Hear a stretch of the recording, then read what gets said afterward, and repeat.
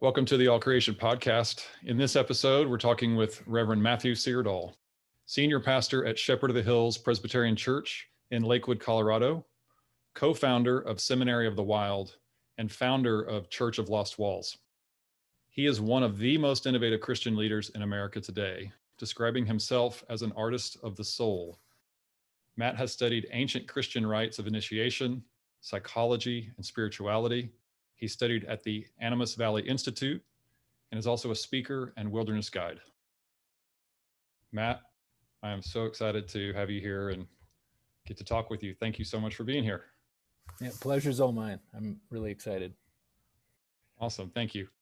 I want to start with this. Well, first of all, just setting the stage a little bit. We're talking about apocalypse in this issue of All Creation and trying to understand what it is and how these two ideas of the end of all things in the sort of popular understanding of apocalypse, and also the more traditional Christian text meaning of apocalypsis around the idea of a great uncovering or a great unveiling of knowledge, how these things play into your understanding of where we are in the world today, where Christian culture is, and what kind of things we should be doing.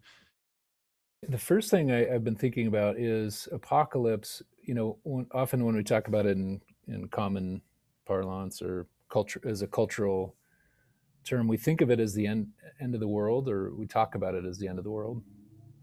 But every ending is also a beginning, and so in some ways, apocalypse is really about the beginning of the world as well. It's almost like a return to in the beginning.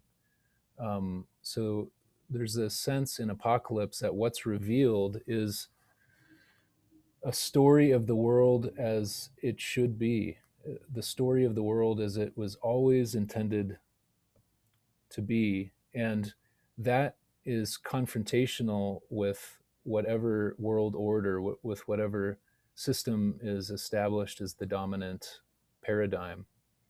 And so the travail that we often associate with apocalypse is unraveling, and it's also a new beginning. It's a reemergence of something that had been hidden or not attended to.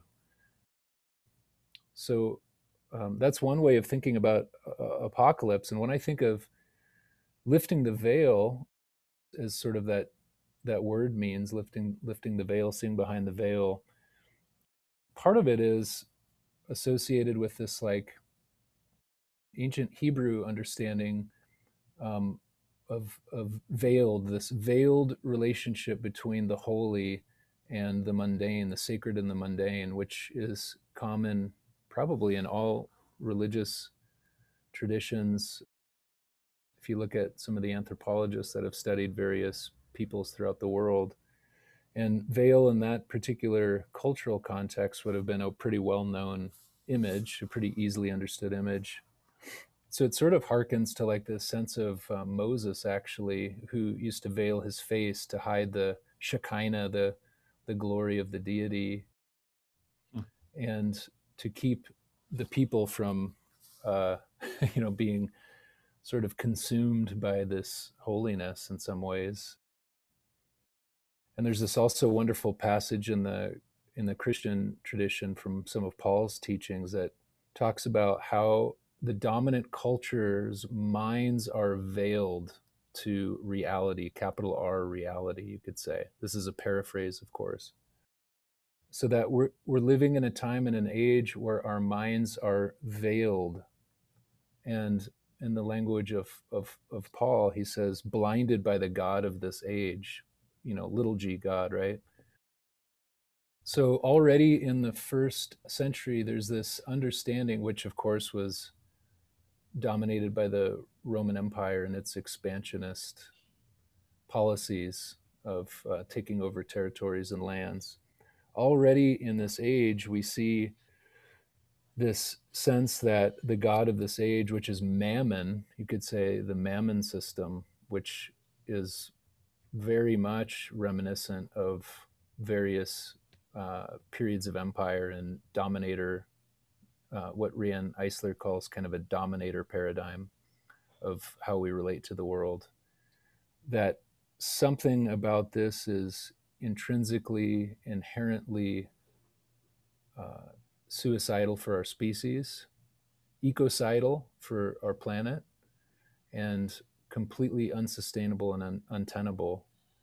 And so that's a bit of the background on this lifting the veil, a bit of the background on this sense of apocalypse. It wasn't necessarily this doomsday end of all things, that the universe blows up or disappears. It was really meant to be understood in this broader context of a reckoning with the practices and destructive habits of the dominant culture, with the original intention of the divine for humanity within the context of how we relate to Earth, how we relate to our planet. So it is fundamentally based in a relationship with natural balance of you might say the life support system and everything that includes. Yeah, that's a great way of putting it. And the other would be to say that when you look at the apocalyptic literature in the Hebrew and Judeo-Christian tradition, and there's apocalyptic literature, of course, in the Hindu scriptures and Hindu mythology, one of the things that's central to apocalyptic literature is its mythic imagery. It's a way of storytelling that's actually rooted in myth. And one of the reasons I think this is significant, being somebody who absolutely loves myth, is myth comes from a pre-scientific worldview that is united within a unified cosmos. It gives us a sense of storied relationship to our place in the cosmos as a species. And every good myth, every ancient myth, especially pre-Neolithic, has a place for the animal and for the male and for the female and for the more than human world in the divine image itself. So myth gives us a proper way of ordering and relating to the world that is not only life sustaining, but it's life enhancing. Mm-hmm. Our future and the beginning, you could say, in the beginning, those two are connected intimately.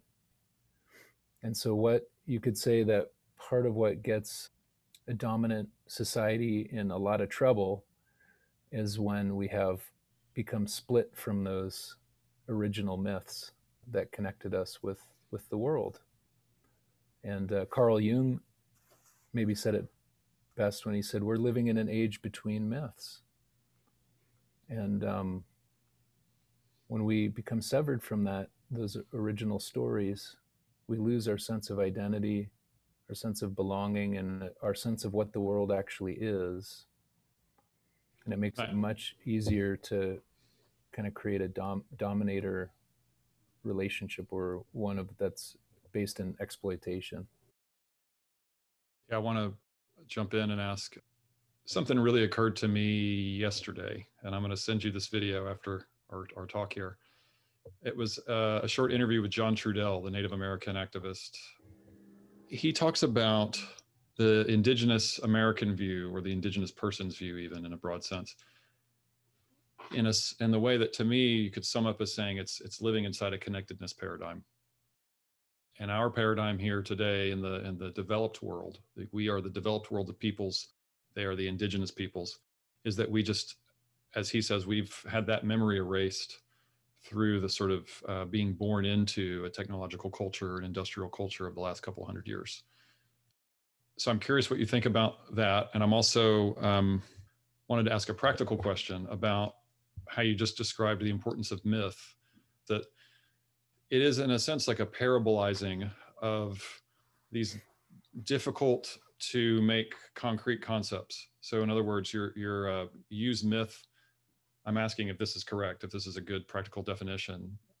Myth is used to make the difficult to conceive relatable. And then once you lose a relationship with this sort of difficult, intangible connectedness, then you lose that relationship. Mm-hmm. And things keep going in a direction that's not about connectedness. So I'm curious if that kind of resonates with you, and if that's also a fair practical definition of how myth is just a utility. Yeah, that's a great question. I think James Hillman, just to paraphrase James Hillman, he said something like, "In order to love, we must personify." And I think myth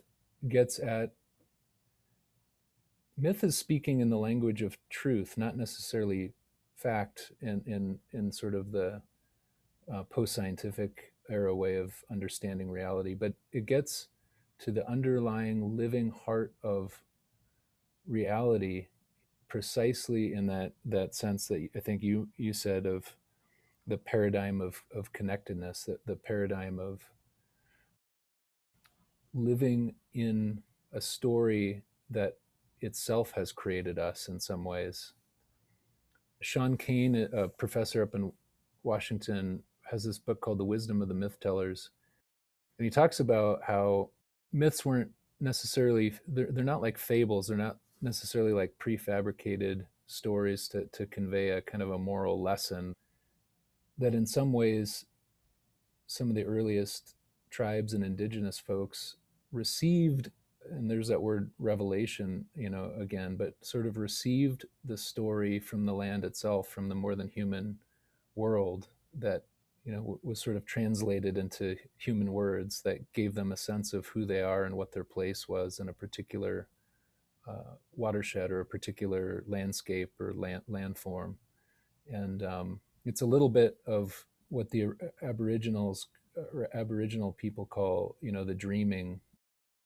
It's this participatory, experiential paradigm of, like you said, paradigm of connectedness, where the world itself has meaning and has its own language, in a sense. And part of what good myth does is it decentralizes the human venture, the human project. And sometimes we talk about the American myth or manifest destiny or capitalism or whatever our quote unquote myths are. That's our little G gods are. Yeah, little G gods. Yep. And there's this way that we've been severed from that sort of worldview that more animistic cultures participated in. Thomas Berry says we've been torn out of a living universe, that we're no longer oriented by the cosmos. And so in that gap, in that tear, something's got to fill it. And for dominant cultures, empires, Western culture, what filled it was humanity. We became anthropocentric in our view of the universe. And Thomas Berry also says it's sort of like we've become, and this might not be politically correct, but at the time he said we've sort of become autistic in our relationship with the natural world, that we've sort of cut off that feeling sense and that way of relating. He meant according to the clinical definition of autism at the time. The clinical definition at the time. Well, so okay, let's come back to this idea. What is the world like if we make this next, I would say, advancement in our identity? Mm-hmm. Part of the exercise of the podcast, I think, should always be to say, okay, so we know a lot of things are wrong. What does it feel like and look like if it's right? What is our solution actually going to be? Yeah, that's a great question. I guess the short answer would be I have no clue, right? I guess the short answer would be, we're all kind of feeling forward into this liminal, unknown territory of, well, what does it mean to be human, and what is the earth actually, and what is there an inherent destiny? Is there something that we can discover in the depths of our own psyche, perhaps, or in the depths of the world itself, that gives us the story the sense of destiny, the tools to be able to transform. That sort of phrase, ecological metanoia, right?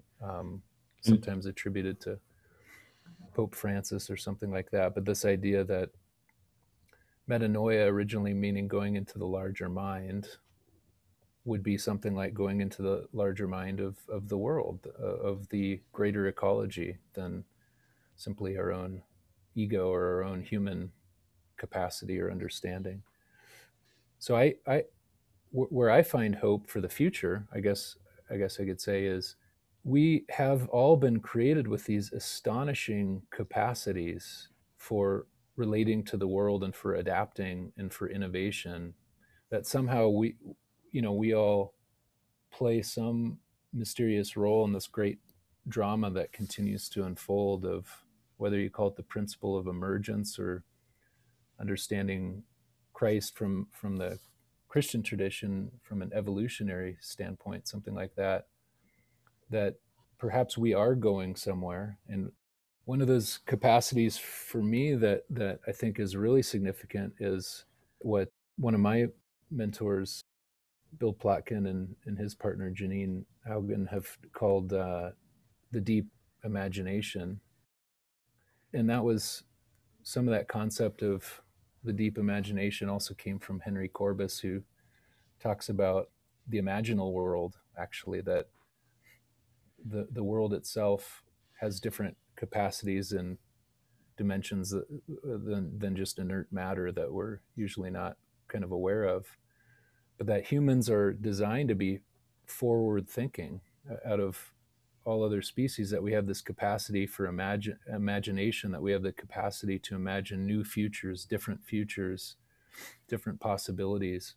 I love And that so idea. it seems to me that when we talk about apocalypse, we're also talking about awakening. We're talking about new visions. One of my favorite biblical texts would be from the prophet Joel, that says, your young men will have visions, and your old people will dream dreams, and your sons and your daughters shall prophesy, and that there's this kind of collective emergence happening, and that it's not primarily coming from ourselves. It's not primarily coming from our own education or background, but that it's maybe even coming from Earth, that our relationship is so interconnected because we did emerge from this, whether you want to say Gaia or this great living planet, that we have this deep connection through the imagination.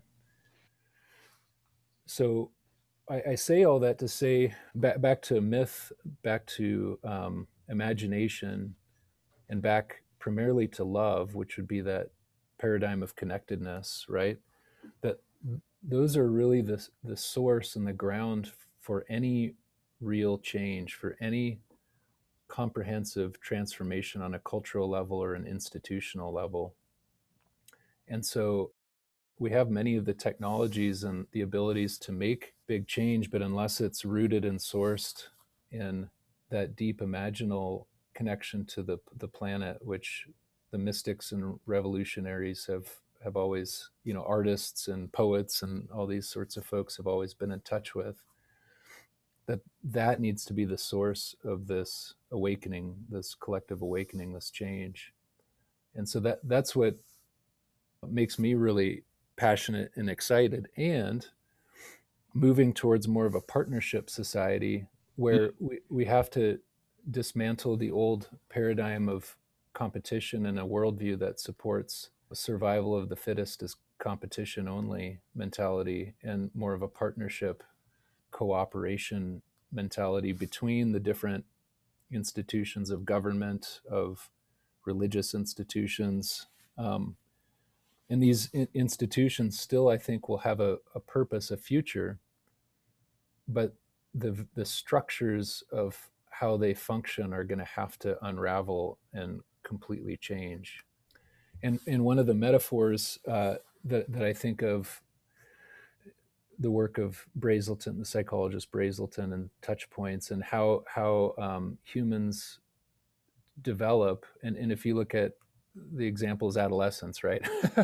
uh, when we develop as humans from children through that tumultuous, crazy period of adolescence that makes parents pull out their hair and nobody knows what to do until they become adults, or until we become adults, air quotes on what that actually means. Older. But older adolescents, but that there is really a collapse in the old way that we have functioned so that we can be rewired on a new level of development. That's really what that passage of adolescence is, as we move from a kind of childlike operations and way of being in the world into more of an adult-like way of being in the world. And so back to apocalypse, I think it's an evolutionary necessity, actually, that we pass through this time of apocalypse and unraveling so that we can be rewired on a new level of functioning as a human society. And so we need spaces for that to happen, for that unraveling to happen. And for me, that's what Seminary of the Wild really is.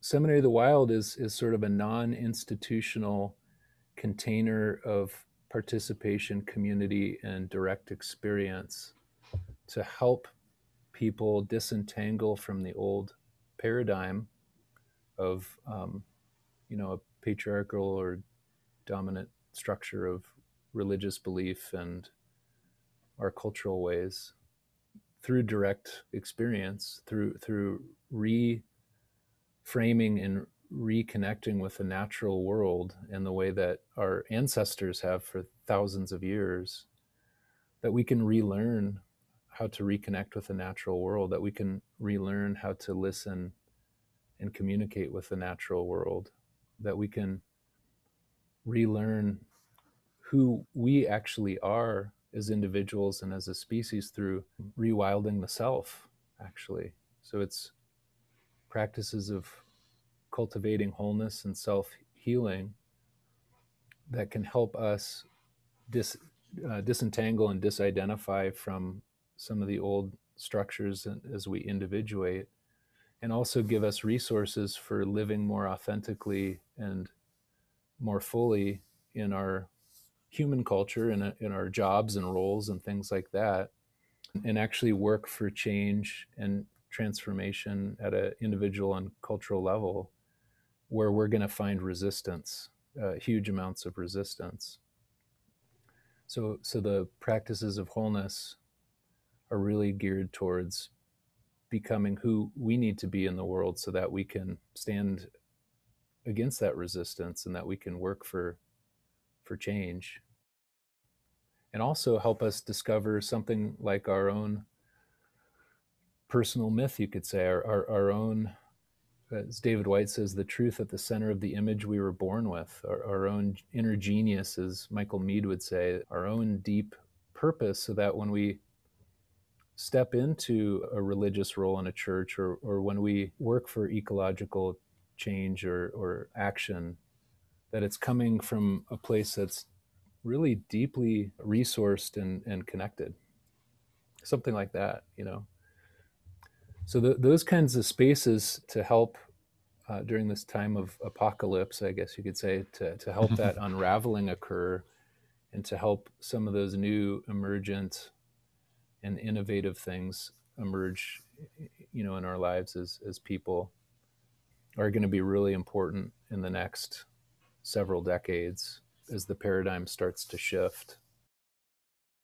Also with, I think sustainability, the jury's still out on, do we have enough time to make the massive changes we need to, and I'm not an expert, but by any means on the interesting thing about that sort of position that a lot of people take is like, so what you're saying is it's not worth it, like how could anybody know what the future brings? Every financial advisor will tell you past results don't indicate future results.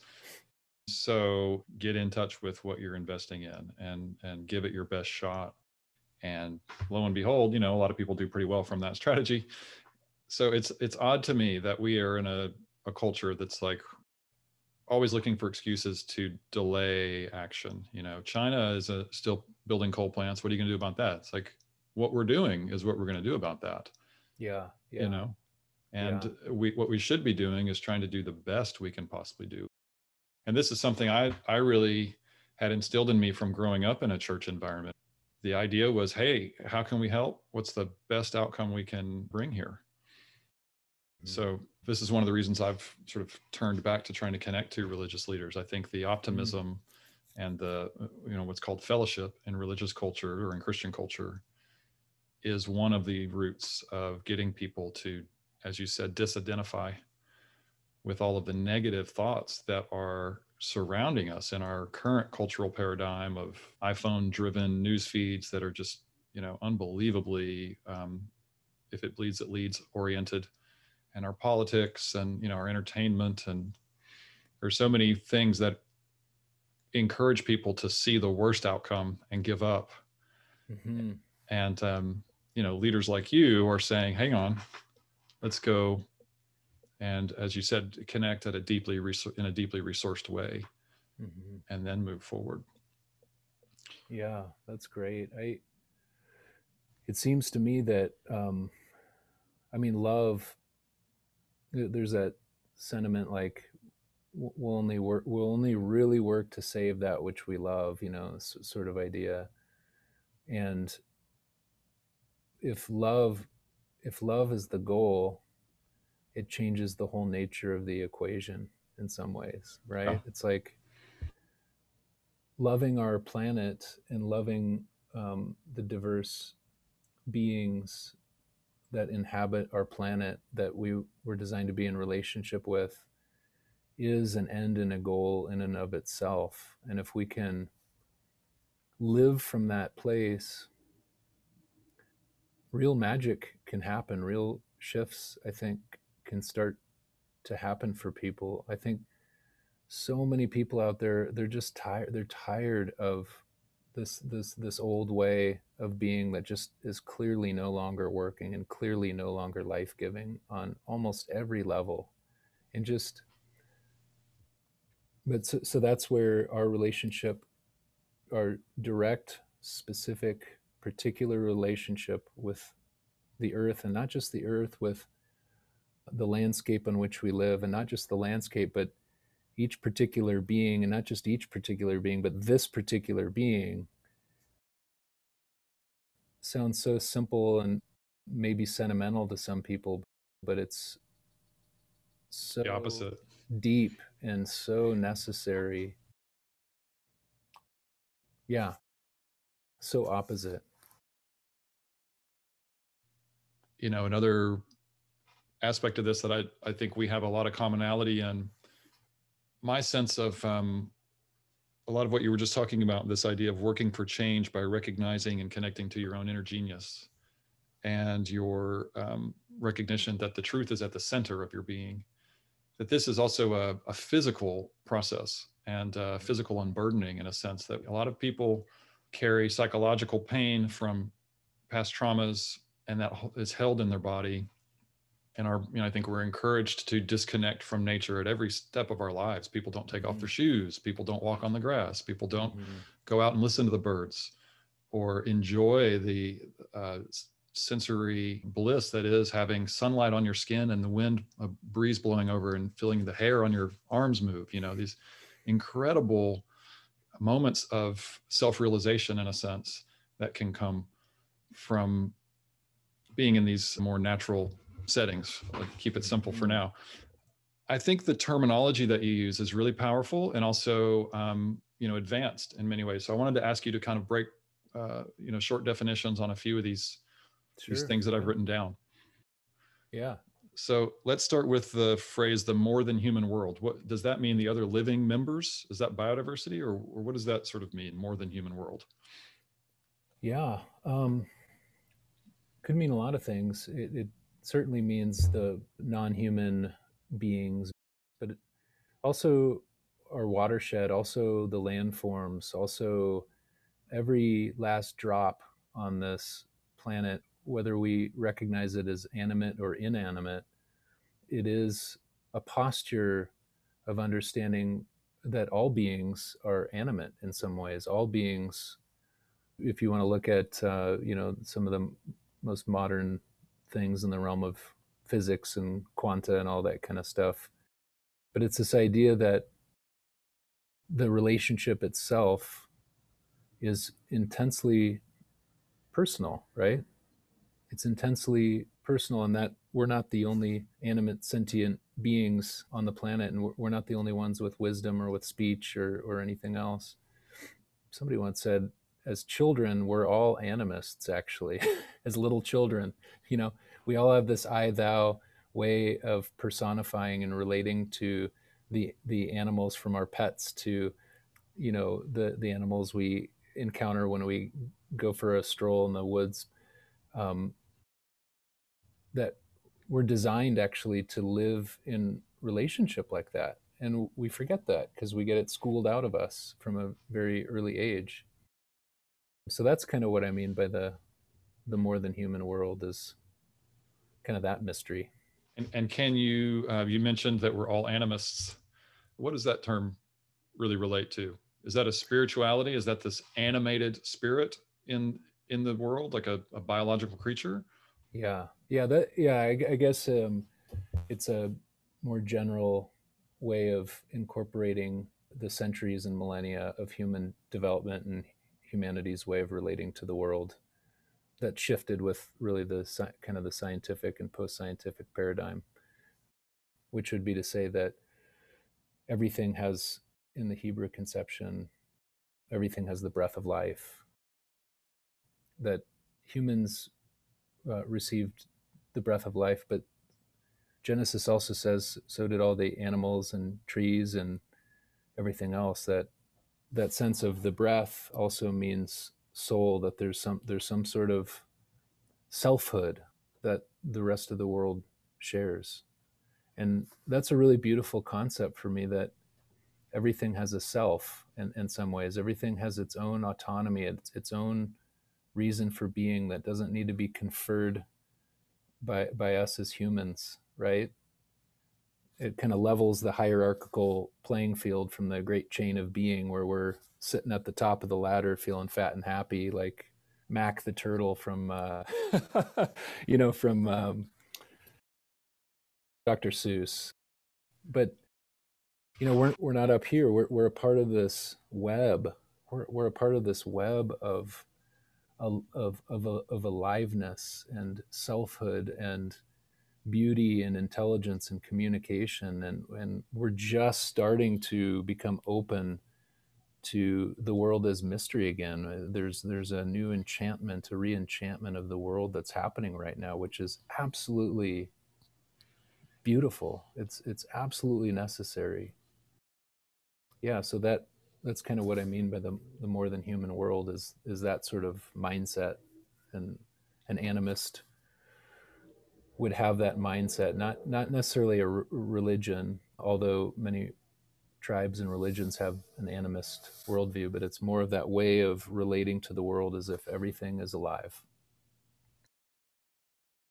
That's a beautiful idea, and I think very important to me as well. But also implicitly then includes sacredness for probably most or all animists. Yes, that's a good word, sacred or the holy, something like that. Yeah. Yeah. One more term that you use a lot that I have a better understanding of after reading some of your recent writings, but I think you used it early on in this talk, and I think it's extremely thematically prevalent in how you see where we are, is this liminal word. Can you talk about that, and maybe in the paradigm of kind of maybe a big historical paradigm, could be relating to the story of Christianity, or the story of life on earth, or the story of how we have to deal with today's social problems. There's a lot of different overlapping ways to look at the liminal phase. Yeah, great. Yeah. Liminal comes from the Latin limen or limen. It's sort of the stone on the ground in a doorway. It's the threshold that one crosses when they pass through a door. It's transitional space, and it's sort of the already but not yet idea of the coming of Christ in the Christian tradition, and the second coming, the parousia. So Jesus, you could say, in the Christian tradition, inaugurated this liminal age, which was called he referred to as the kingdom, right? And that usually these liminal periods happen during times of great upheaval, social change, technological change, something like that. And so what's important to think about is living in this liminal space where we're not here and we're not there. We're not who we used to be, but we're not quite who we are to become. Back to the adolescent metaphor. Back to the adolescent metaphor, yeah. That it's really uncomfortable space. It's usually times of great change. And I feel like our age right now is unique in the sense of change is happening on every single level, and it's global, and technology has amplified the speed of the changes that we're experiencing, and the speed of information and our awareness. And yet as humans, it there's a way that we digest digest that information and understand that change, and it can be really disorienting. So liminal time and liminal space is really disorienting. That's one of the characteristics of it. Usually the status changes, so it's sort of like we all enter into a period where the playing field has been leveled.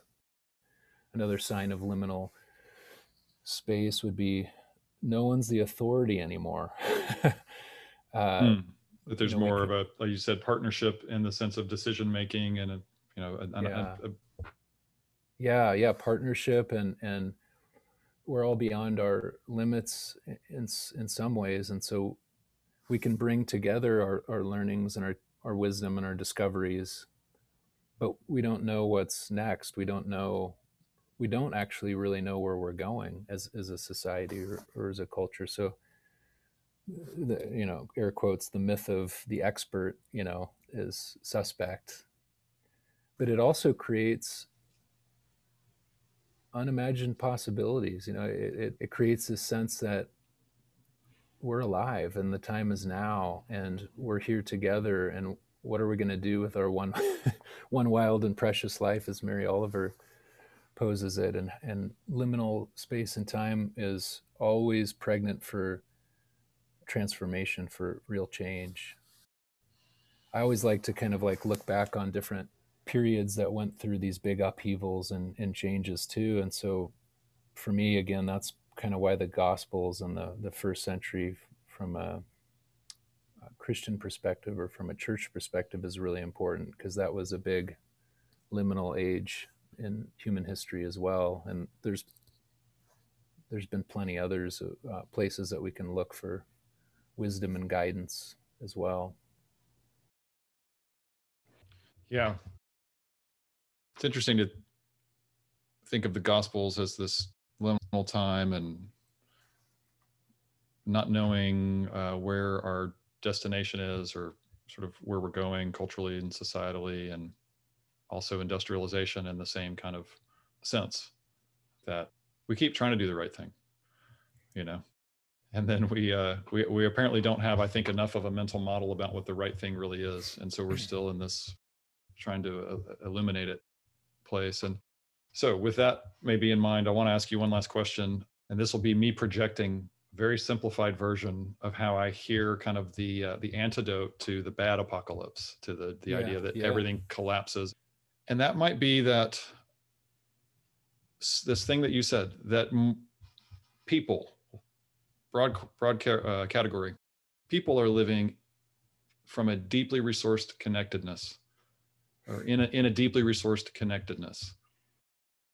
That is a critical term, that there's a different paradigm of maybe fears and insecurities, but also a different paradigm of social standards and how you recognize the genius in your neighbor, or the truth at the center of yourself, that we've made the connection. And, the sort of the namaste concept, in a sense, that you see the light in yourself, you see it in others.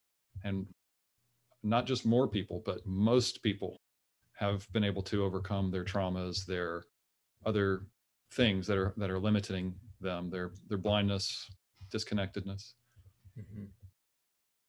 Yeah, that's great.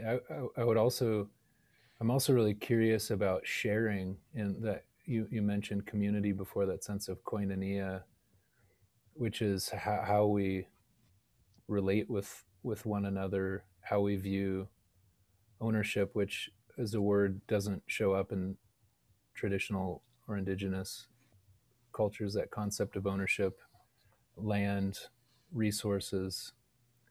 And I always kind of come back to the feeding of the 5,000 sort of idea of, what does it look like to share resources and to use resources as if they were not ours in a culture that is so bent on ownership and amassing more things and consumerism. And as a positive spin, I would say, what a beautiful, powerful opportunity to reimagine what it might look like to have a sharing paradigm, actually, and how that might reconfigure. I mean, it'd be certainly a challenge to capitalism and to a lot of the corporations, but it would be far less wasteful.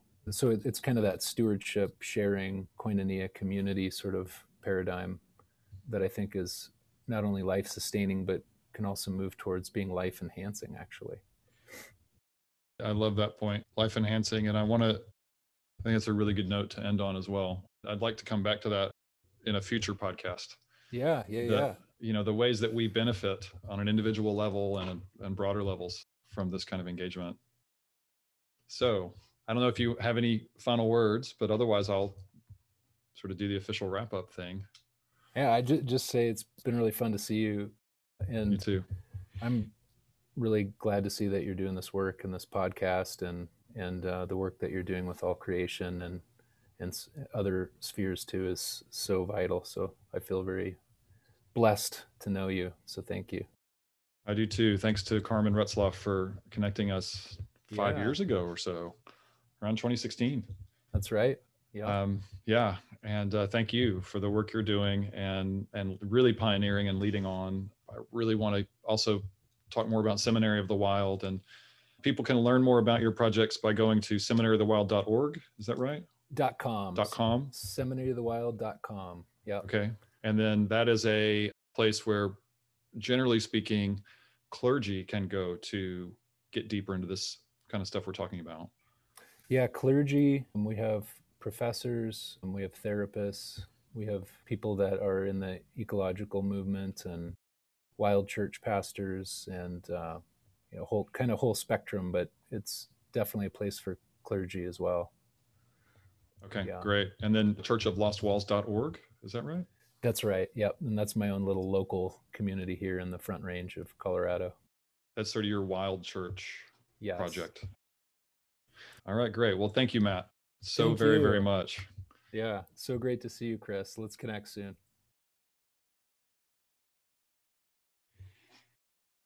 We've been talking with Reverend Matt Syrdal, senior pastor at Shepherd of the Hills Presbyterian in Lakewood, Colorado, co-founder of seminaryofthewild.com, and founder of churchoflostwalls.org. Thanks, Matt.